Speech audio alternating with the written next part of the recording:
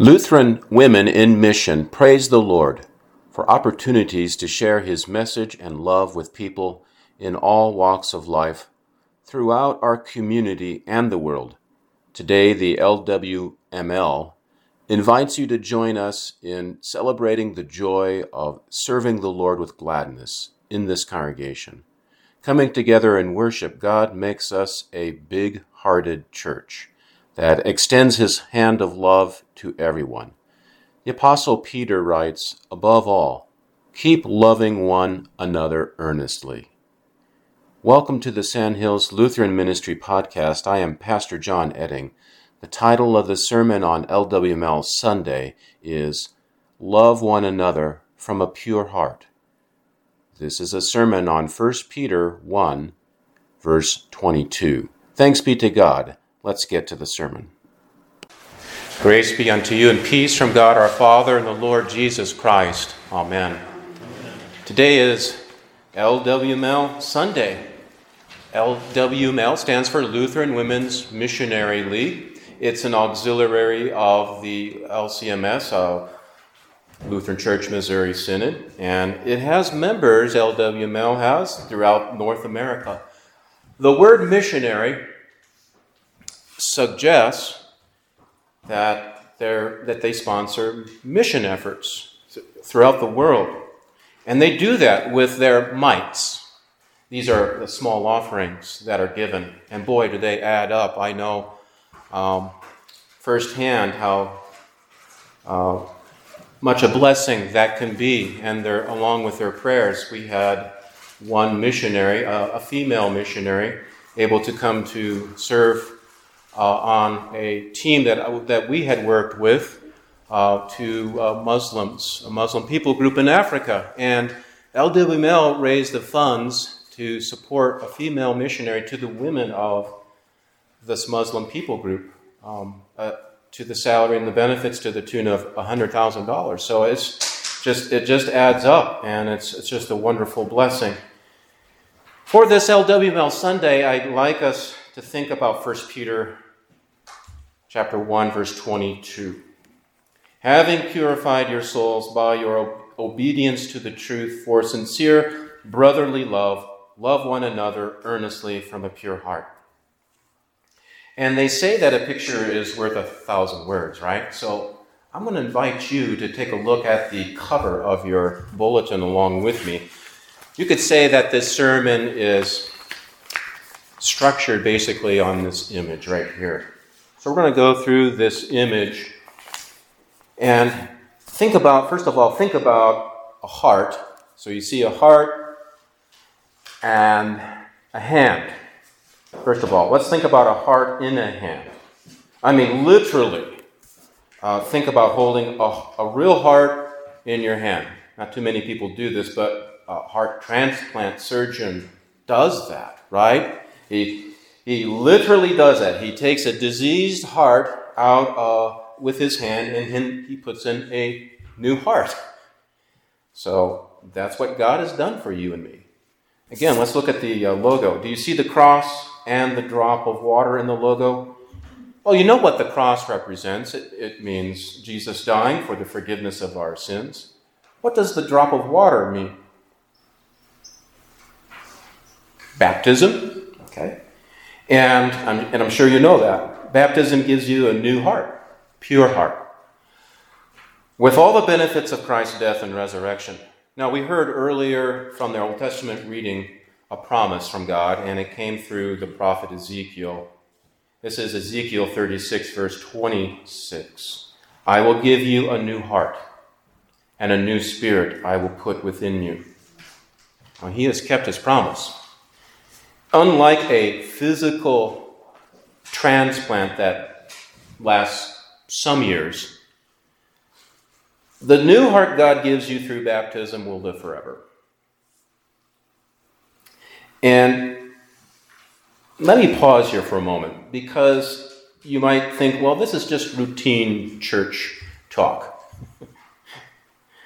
Why did God give you and me this quote-unquote transplant? Well, here's why. I have within my heart thoughts, feelings, ideas, urges that are sinful. And my, if what's deep down within me ever came out, I'd be so ashamed, I'd hightail it out of town. Don't you also have things deep down in your heart that would shame you if others knew? My heart by nature is not pure, and neither is yours. We are born with what is called original sin. I like to think of it as inherited sin sickness. It's inherited from the sinners before us. If you looked at that, remember the timeline from Adam and Eve, from the fall and the promise.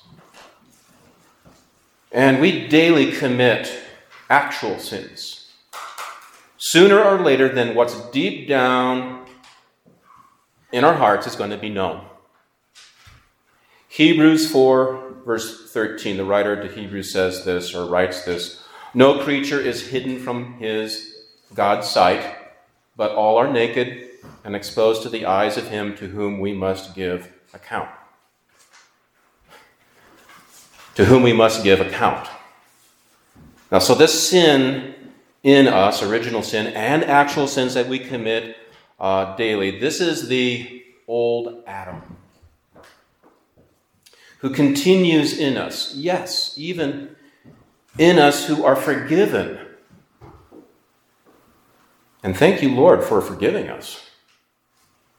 Still, this sin will continue until the day you die. And when you go to the funeral home to pay your respects to someone who has died, that person before you is no longer sinning. When you die, you stop sinning. And that's the wonderful mystery of baptism. Baptism brings us the forgiveness of Jesus Christ here and now, and gives us grace to live new and holy lives here and now. St. Paul says we were buried with him, Christ, by baptism into death, so that just as Christ was raised from the dead by the glory of the Father, we too might walk in newness of life. Romans 6, verse 4. St. Peter also talks about this, and he describes it as new birth. Just a few verses before our text for today, 1 Peter 1, verse 3, he writes, "Blessed be the God and Father of our Lord Jesus Christ. According to his great mercy, he has caused us to be born again to a living hope through the resurrection of Jesus Christ from the dead." So, mysteriously, baptism is your daily death and new birth. And when a surgeon transplants a human heart, new physical life comes to this fatally ill patient. Now God has mysteriously given you a new heart, a pure heart, newness of life. And with the life God gives, you have love, his love. 1 Peter 1, verse 22, "Having purified your souls by your obedience to the truth, for a sincere brotherly love, love one another earnestly from a pure heart." So, 2 short remarks are necessary here. First of all, having purified your souls by your obedience to the truth. Well, that kind of sounds like you have made yourself pure by keeping the commandments. But that's not what Peter means. Peter is simply talking about faith, our new heart, our new birth, makes us children of the Heavenly Father, who trustingly look up to him and want to live holy lives for his sake. Being pure before God is not our doing. It's all grace. For by grace you have been saved through faith, and this is not your own doing. It is the gift of God. Ephesians 2, verse 8. Okay, my second point about that verse, second point of information about our sermon text is this. When Peter says faith is for a sincere brotherly love, he's not excluding women. And we better not do so on LWML Sunday, right? In the New Testament, the word brother often means both men and women who believe in Jesus. And so we could paraphrase it this way.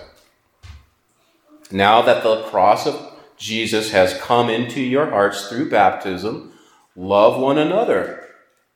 Once again, let's take a look at the logo. The logo shows it so well. The cross comes through baptism into your heart, into my heart, into each of our hearts, and each new purified heart is surrounded by a much bigger heart. Can you take a guess what the bigger heart is? Well, it's the church.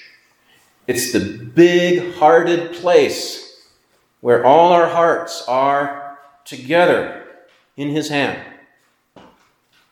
So let's talk about that. A big-hearted place filled with love. Let me ask you a question.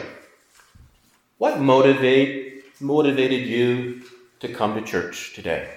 Or let me ask it in a general way. What motivates us to come to church? Well, I think the beginning of the answer is, the people. You, me, all of us together. And as we have experienced during the COVID crisis, the past 18 months, we can hear the Word of God over the internet. But being together in person around the Word is the truest reason to come together. Together with one another, God gives us His Word of new birth, of life, and love of Christ, or in Christ. And together we receive this transforming Word. As we hear it, as it is spoken and sung, and as we receive it physically in baptism and the Lord's Supper. There are various reasons to come to church. But more than anything else, we come to worship because here all our hearts are all together. Not only together with one another, but most importantly, together with one another in His hand. And remember, last week's sermon from the writer of Hebrews said, we gather together to encourage one another while it is still called today. So the church encourages one another. So when you think about it, there is something about worship that is different from all the other groups or associations you have during the week. Maybe you belong to an organization. Maybe it's the Lions Club, or maybe it's you're a veteran, a veterans organization, the American Legion, or the Veterans of Foreign Wars, or you belong to a bowling club, bowling team, or maybe you just like to hang out with friends. That's all well and good. But isn't there, and shouldn't there be something different about being together, something uniquely special about fellowshipping with church members, gathering as the baptized to hear God's word, to receive Jesus' body and blood in Holy Communion? This is what's unique about our coming together each week in worship. It's here that God comes to us through His means of grace to make us a big-hearted fellowship with His love. Means of grace, it's another churchy phrase. So in this past week with the youth group, I explained what means of grace is. We had, after our Bible study, then I put out how God uses the ordinary to make it extraordinary with His Word. So you have the Word that is spoken, that is read, and then I had a bowl of water symbolizing baptism, and then also I had a chalice with a plate with some communion wafers on it, and then I had this. That's it. If you can't see it, it's a John Deere Gator. So what do they all have in common? Well, what does a John Deere Gator do? And I had to consult this morning. because I've never taken a ride yet on a side-by-side. So here I am asking for a ride, and the experience of taking, let's say, a John Deere Gator into the field on a ranch, and I know it's very useful, right? It delivers. It delivers people. It delivers feed, tools, whatever. And that's what the means of grace is. It's a vehicle. The means of grace is God delivering to us His grace. And that's how we love one another earnestly from a pure heart. And that, I think, is a compelling reason why we come to church. And also to love those outside the church, too. Jesus is not content with just to hold us only in His hand, but He reaches His hand out to others. How did He do this? Remember, the leper met Jesus and begged to be healed. Jesus stretched out His hand and touched him when Jairus' daughter was ill and died. Jesus took her by the hand and said, Talitha kumi, which means little girl, I say to you, rise, and she had new life. When Peter, good old Peter, tried to walk to Jesus on the water, he got so scared, he began to sink, and Jesus, it is recorded, immediately reached out His hand and took hold of him. And then, of course, 3 weeks ago, we looked in the sermon how Jesus took them, the little children, in His arms and blessed them, laying His hands on them. So today, He reaches out His hand through you and through me to people who don't yet know His life and His love. And we can do it through those organizations also that we talked about. I mean, if you belong to the Lions Club or any other club that we mentioned, you can meet people. It's good because there you're involved. Your involvement means you can mingle with people who also have struggles, their hurts and their hopes and their joys, but who don't know Jesus. You are there because you have a heart, a new heart in His hand that is reaching out to others. So in your order of service, it's on page 5. I'd like you to turn to the pledge. The LWML pledge, it's printed right after the sermon title here. Please, let's look at it now. The pledge reminds us why we come to worship, why our hearts are in His hand to reach out to others. Our motivation is this: in fervent gratitude for the Savior's dying love and His blood-bought gift of redemption. And since He has put our hearts in His hand, we take out His outgoing love to all people. So let's read that pledge together.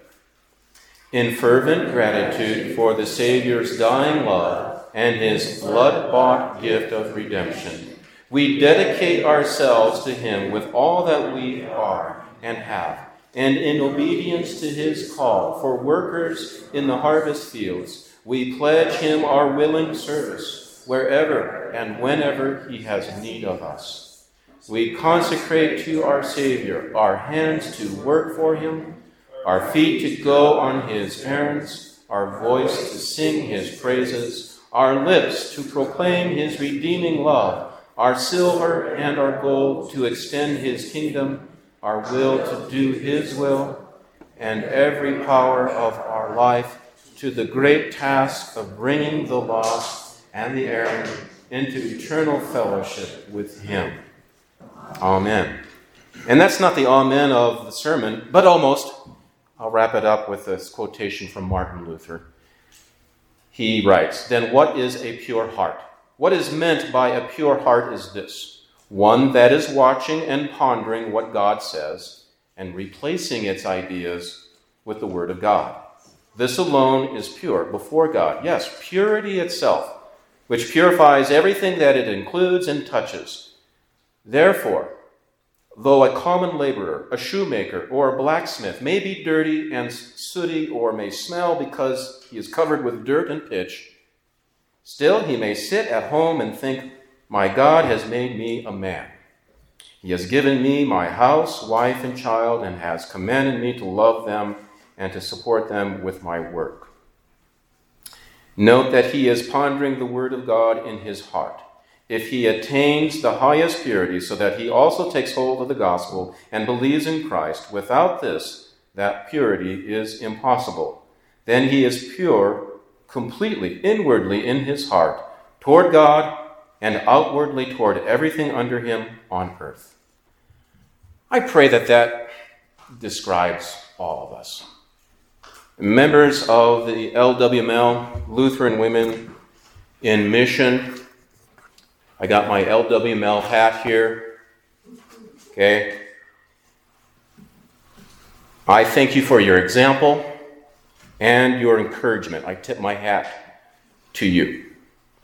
And I hope that we will all take this logo home to remember the transformation that forgiveness has brought into our hearts and lives through baptism. Coming together in worship, God makes us a big-hearted church that extends his hand of love to everyone.